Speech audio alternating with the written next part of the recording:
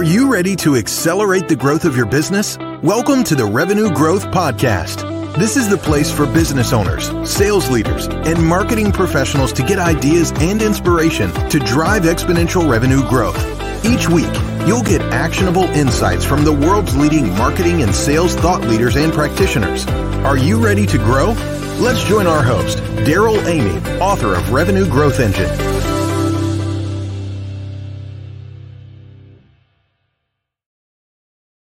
Welcome back to the Revenue Growth Podcast. I'm your host, Daryl Amy, trailblazer and growth architect. We have got a fantastic guest today who is going to give you a fresh perspective on selling. Just wait, you're going to enjoy meeting Grady Gibbs. Today's episode brought to you by the team at Convergo. They help entrepreneurial companies develop and implement revenue growth plans. So if you want to accelerate your growth while building processes that allow that growth to be sustainable, you want to meet the team at Convergo. Just go to www.convergo.co where you can learn more and get resources and grow your company faster. Well, our guest today is Grady Gibbs. Grady is fantastic. You're really going to enjoy Grady. He has a very unique perspective. He actually works with doctors and healthcare institutions, helping them improve their sales skills. He's the co-host of the Docpreneur podcast, and his perspective on selling is going to be a little bit different than what you might expect, but I guarantee something you're going to learn today. So without further ado, let's welcome Grady to the Revenue Growth Podcast. What's going on, Grady? Hey, thanks for having me, Daryl. It's great to be here. I love the perspective of doctors selling, and we were chatting before the show about it's interesting because at Selling from the Heart, one of the companies that I get to be involved in, we train reps how to sell. I've never in training salespeople how to sell is it's got its own challenges some days because salespeople, we think we know what we're doing. How about training doctors how to sell? That's got to be its own set of challenges. I used to have a full head of hair, brother. Exactly what you said. When you're training a regular sales rep, the challenge is overcoming the sense that, I already know all this stuff. I know how to do this. I've exceeded quota every quarter of my career. There's not much I can learn. And you've got to overcome that to show them that you really can help. With doctors, it's the opposite problem, that I don't want to be a salesman. I don't want to be in the process of selling to people. And so we recast the sales process as service and education. I love that. Yeah. When your perspective becomes, my job is to educate and serve someone by helping them get to the right products, procedures, services, etc., then selling them becomes a calling. And it fits into their kind of training with the whole Hippocratic Oath thing of, doing right by the patient. I think that is so beautiful. And I think sales in a simple form is a transfer of belief. And, I can see the challenge. And not only that, there in many selling situations, the sales professional has a perspective that the buyer doesn't have. They've got experience in their narrow area related to their product or service that the buyer doesn't have, or that the buyer thinks they have because they've gone out onto Google and Googled solutions. I think doctors aren't much different, right? Obviously, they've got specialized knowledge that is extremely helpful to a person. And they also have people walking into their office that think they know what they're talking about because of Google and WebMD as well, right? There's a lot of parallels there, and the challenges of taking that patient and helping guide them. That's a big deal. It really is. And just as an aside, you should never Google your symptoms. No. Because what you're going to find is the disease with the best SEO. That's hilarious. But it's true for anything, right? And I know we're talking with doctors and patients about quality of life and sometimes life and death issues. But if you think about companies as well, I mean, buyers are going out in the B2B or in the consumer space and Googling things. And in some senses, they're learning. In other senses, there's a lot of confusion and overwhelm when they walk into that appointment with the sales rep, just like, when the doctor walks in the room, I'm guessing. It's exactly true. And that's part of our efforts to help the doctor educate patients. We actually have a platform that will send a video message out to like all of the patients in a certain category, or, a specific patient, or every patient on Medicare, however they want to do it. And what that messaging allows the doctor to do is really take that deep dive that they don't have time to do in an office visit. Again, outside the scope of this conversation today, but doctors no longer run the healthcare system. The system's run by the insurance companies, of course. And so the pressure on the doctor is, to use an engine analogy, is they're not driving a car, they're spinning a hamster wheel. And the insurance companies want them to spin that hamster wheel really, really fast for not much pay. So the doctor, one of the other things that we deal with is they just don't have the time. So that's another aspect. And I think it comes in the sort of traditional sales world. Sometimes that I don't have an hour to give a prospect all of the background that they need to know to get parity of knowledge. I've got to get my message out in 60 seconds. That's right. Under that same sort of pressure. Well, and if you think about the complexity of buying teams today, especially in the B2B space, where, 10 years ago, the Challenger customer showed 6.7 decision makers and influencers in a deal. That's only ramped up in the last decade. Brent Adamson's telling us now it's 11 to 12. Last time I talked to him, it's probably grown since then. But the challenge as a sales professional now is I've got to be able to educate, to use Challenger language, to teach, to tailor, take control, right? I've got to be able to do that, but I don't have the time if I'm managing multiple deals, prospecting and all of that, to influence buyers inside a buying cycle. If there's 10 or 11 people involved, I've got to get creative in terms of how I go about educating. And I think that concept of leveraging video, for example, to be able to help somebody in the buying process, to help a patient in their care decisions is actually really, really smart. Yeah, it works wonders because, the doctor can get sort of a perfect presentation and take 4 minutes on a video shot with their cell phone. We can then, we have to, because of HIPAA and the privacy laws, you can't just text that out necessarily or email it out to people. But our platform invites the patient in to watch that video. But now what you're doing is you're not interacting per se, but you're there experiencing what your doctor's giving you for 4 or 5 minutes. And you actually come away feeling that you got that time and attention. And then you can ask questions later. One of the other pieces of our business is actually getting to the doctor to begin with. And your point about the influencers is really important because most healthcare companies that we help, they neglect the most important influencers in the decision, which is the staff. We've actually coined, in websites and things like that, you talk about the user experience or UX. We talk about the staff X, the staff experience. I like that. I love that. And we encounter companies on a daily basis that are trying to get to our network of doctors, get our help to build out their revenue. And sometimes it's like, guys, we got to really think about how we're affecting the staff, because even if we get the doctor to say yes, within a few weeks, the staff will torpedo this initiative and you've made a sale, but you haven't created any revenue.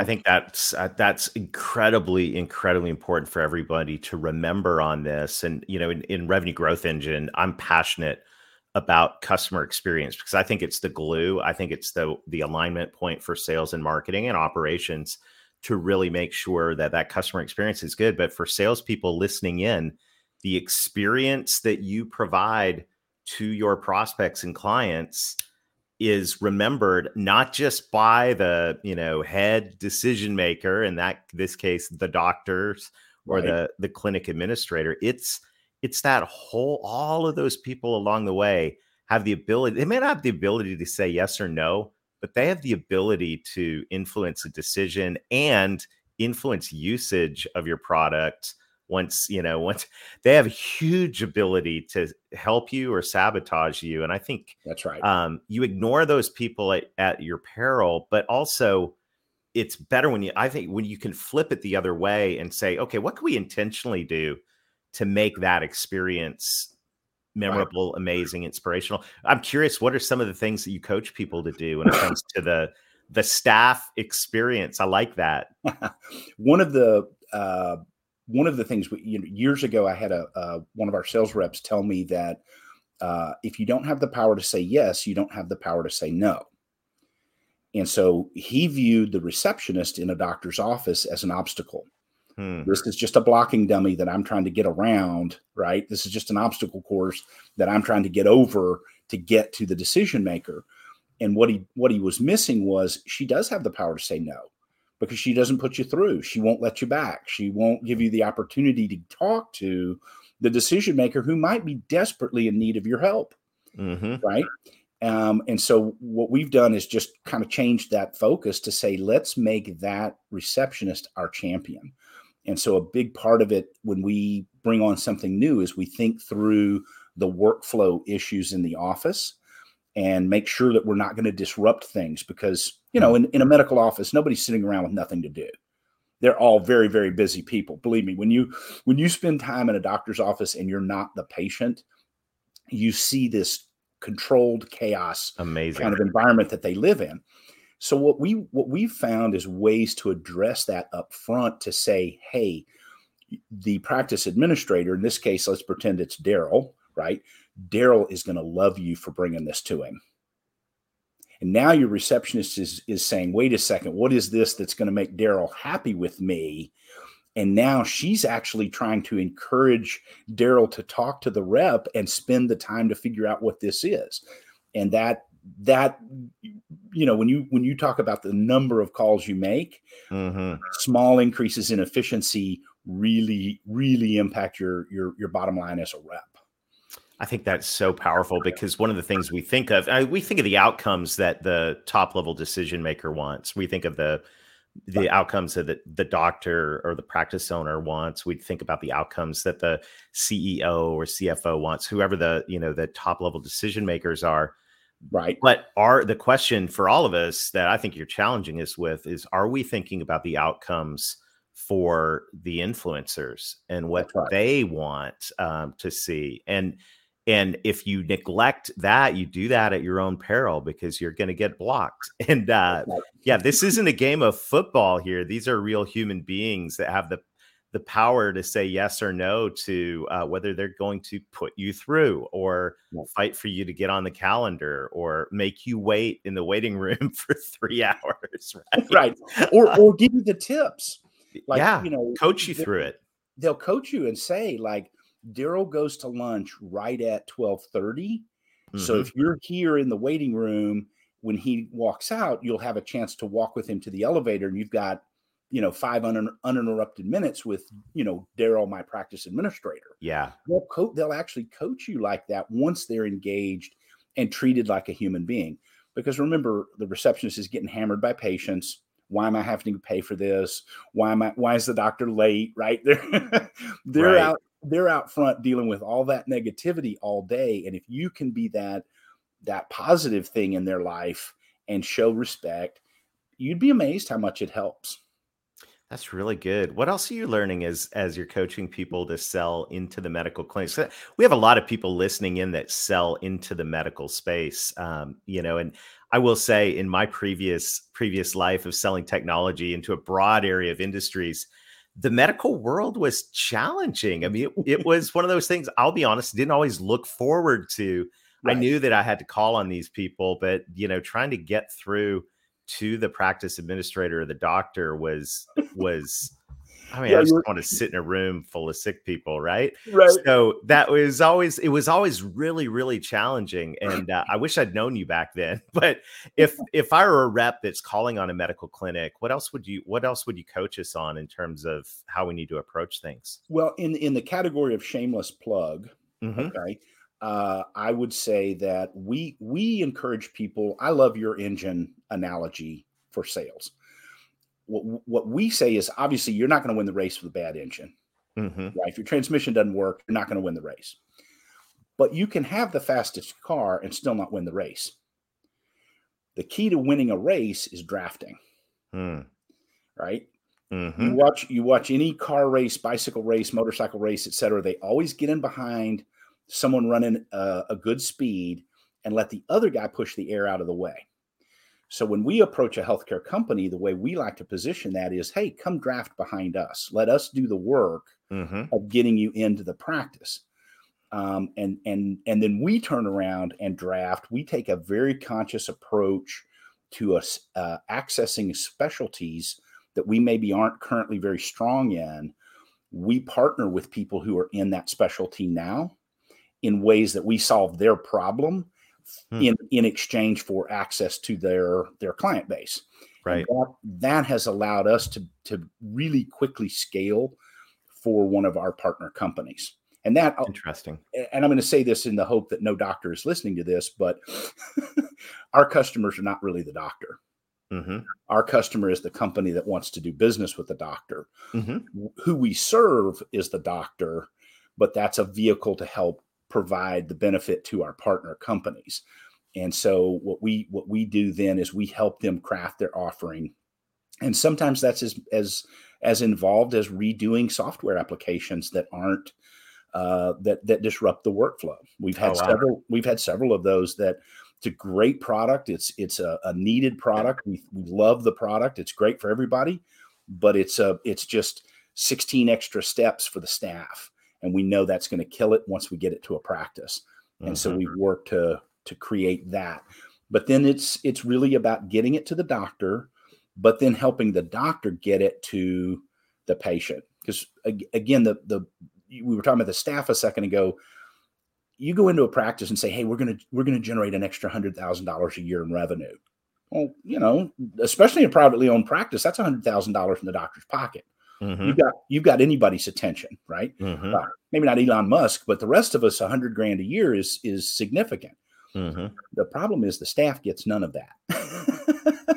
They get more work. They get more work, maybe. Or change. No one likes change. Right. And it's change, it's work. And like doctors, the staff is always very serious about how does this help the patient? And one of the things that we see in healthcare is a lot of people focus so much on the money that they forget that doctors are not in medicine for the money. They're motivated by money just like the rest of us in some ways, but ultimately this is a calling for them. They got into healthcare to help people and to heal people and treat patients. And you've got to address that up front. This has to be good for the patient, to the point that if it's not good for the patient, we're not interested, right? But you got to make it good for the patient, and then there's good for the system. Can't just be abusive of the system. Then it's got to be good for the doctor. And again, what we do on the helping the doctor sell it is we actually role play with patient to show the doctor how to talk about a product. We do all the digging on the research to show them it's maybe data they don't share with the patient. But they're so analytical that they need that data to get their own mindset. Feel good about it. Right. Just like when you were in tech, you needed to know your solution was better than your competitor. You might not have taken the time to show every little aspect of why your product was better than a competitor's, but you needed that in order to have that confidence to sell it. That's right. And that's a lot of what we wind up doing with the doctor is showing them that this is good for the patient and why. Not just a sales pitch, but actually digging into research studies and things like that to help them understand that. I think you bring up something that's really, really important for salespeople to remember is a lot of times we want to think about the benefit to the customer, the buyer, but really what we need to be doing is digging a layer deeper. So what is the benefit to their customer? In this case, the patient, right. But also, so thinking about that, thinking a step and really putting yourself in their world, in their shoes, and understanding that truly what they want to accomplish and what that patient or that end user of your client's product wants to accomplish. And then the other thing I think is really beginning to understand and having conversation around why'd you get in this in the first place? Because Right. Whatever role you're selling into, whether it's a doctor, whether it's a CFO, whether it's HR director, whoever you're selling to, they got into that role for a reason. They didn't put all the effort in. They didn't accidentally get into that role. You don't accidentally become a doctor. You don't accidentally become an successful entrepreneur or get hired as a CEO of a company. You're there because you wanted to be there, and there was a reason you wanted to be there, and that why. Tip of the hat to Simon Sinek, however you like to say it. That why is going to be, is really important to understand in terms of getting to the heart of the matter with all of that. And I think that's something, I've watched a lot of salespeople, Grady, go in and go, I don't get it. I showed them how they could save $100,000 a year. And they're not interested. What in the world? Right. But the real question is, well, do you understand their why? Do you understand, their actual real motivations and the real outcomes they're looking for? Because that $100,000 may not line up with it. Right. They absolutely correct. And that's what we see with, approaching a doctor all about the money. A lot of times is counterproductive. Because if you think about, they've been conditioned to not be about money. They get attacked and criticized in society because there's this perception that doctors make a ton of money, which is not true. I mean, believe me, you can look at the math. Almost every doctor could have made better financial choices for themselves by choosing another career. Really? That have gotten in. Yeah. I mean, they don't make a paycheck until they're in their 30s. Right. Yeah. They don't make as much money as people think they do. Because what happens is you get your explanation of benefits after a visit or after a surgery, and you see all these thousands of dollars billed. And what you don't know is that's not what gets paid, and how much overhead was involved and how many offsets and other expenses there were and so forth. So our doctors, they make a good living compared to being a plumber. Sure, they make better money than a plumber probably, but they're not making as much money as the guy that owns a plumbing company. Right. And and they most of them could have done a lot better in like corporate law or even big corporate accounting and so forth. So, there's this societal pressure reinforcing what was already sometimes a kind of an altruistic, like, I want to be a healer. I want to go make people better. I want to be the guy who saved my grandfather's life. I want to grow up and be that guy. Right. And so when people come in with a pitch that's all about money, they ignore the complications for the staff, these disruptions to workflow. They're already pushing at something the doctor is sometimes really kind of uncomfortable with. So it's really about starting with their why, which is about that patient care. This is going to make things better for the patient. And by the way, you're going to make a lot of money at it too. Then you've got to, because nobody's opposed to making money. It's not that nobody wants to make money. It's just, there's got to be that other thing that's more important especially for doctors.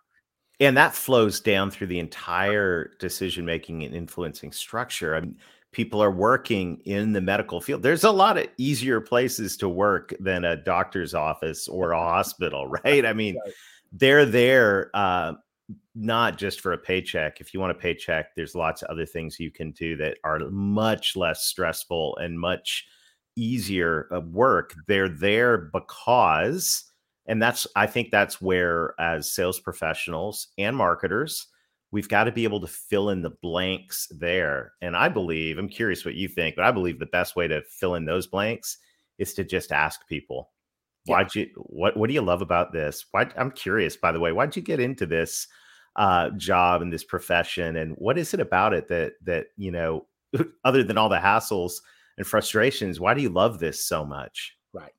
I ask it as a how question. Like, how did you get into this? And they'll tell you the why. Yeah, that's good. It's almost an inadvertent, how'd you get into medicine? Well, my dad was a doctor. And so I grew up thinking of this as a noble career, and I respected and admired my dad, and I wanted to be like him. And that explains so much. Beautiful. Beautiful. And, Well, and a lot of times for the administrative people, a lot of them started as the receptionist or that type of, I was, some sort of back office function.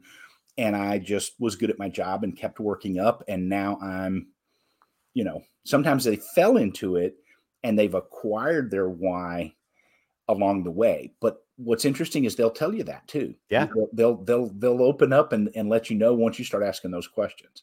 If you're genuinely interested in the answers. Oh, so fascinating.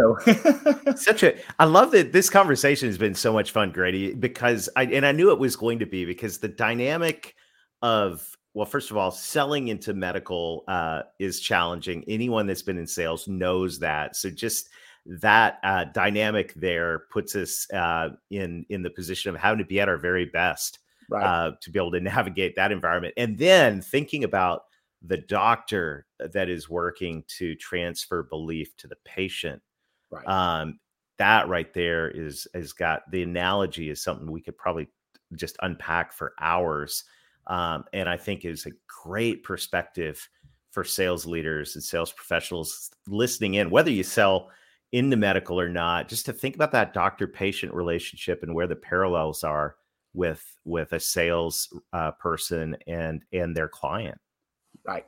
And whoever your customer is, even if they're not a doctor, they may have those same sorts of issues.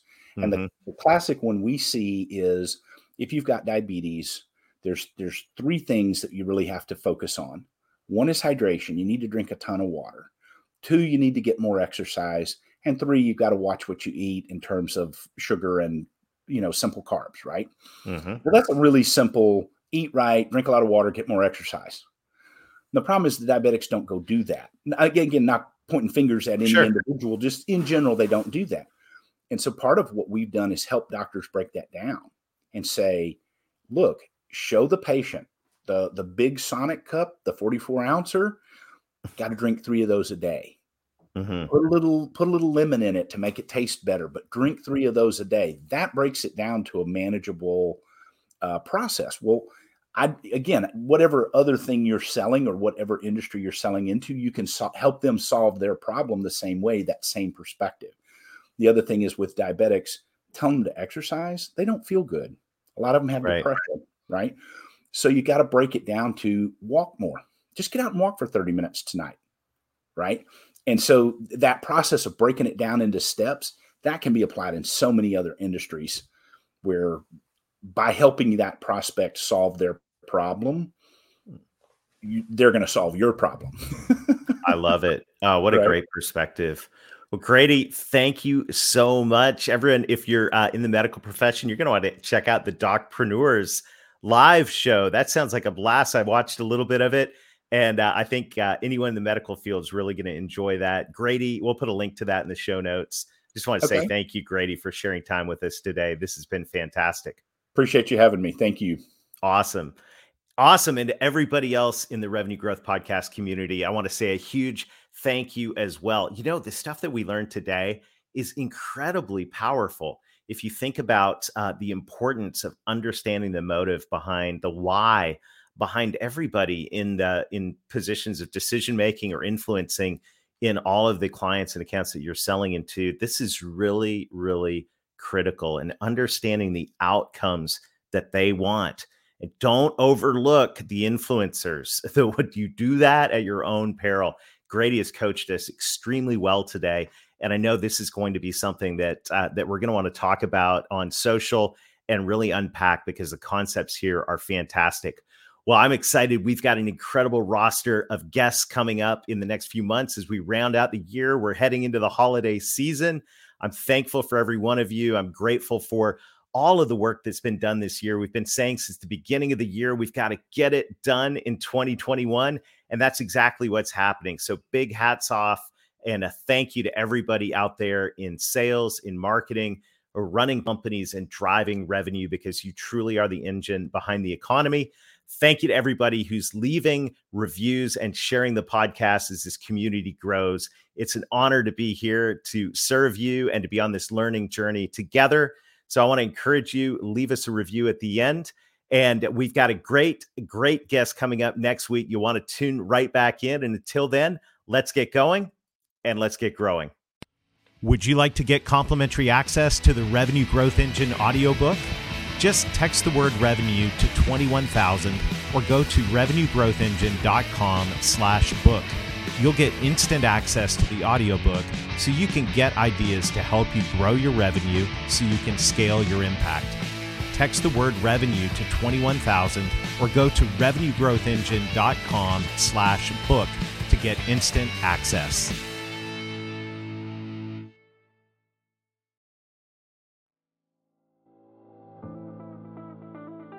Thank you for listening to today's episode. I hope you found ideas to help you drive exponential revenue growth so your business can make more of an impact. If you've enjoyed today's conversation, make sure to like or subscribe. It also helps us spread the word if you'd be kind enough to leave a review. Of course, we'd love it if you would share this with your friends. Together, we are growing revenue so we can scale our impact.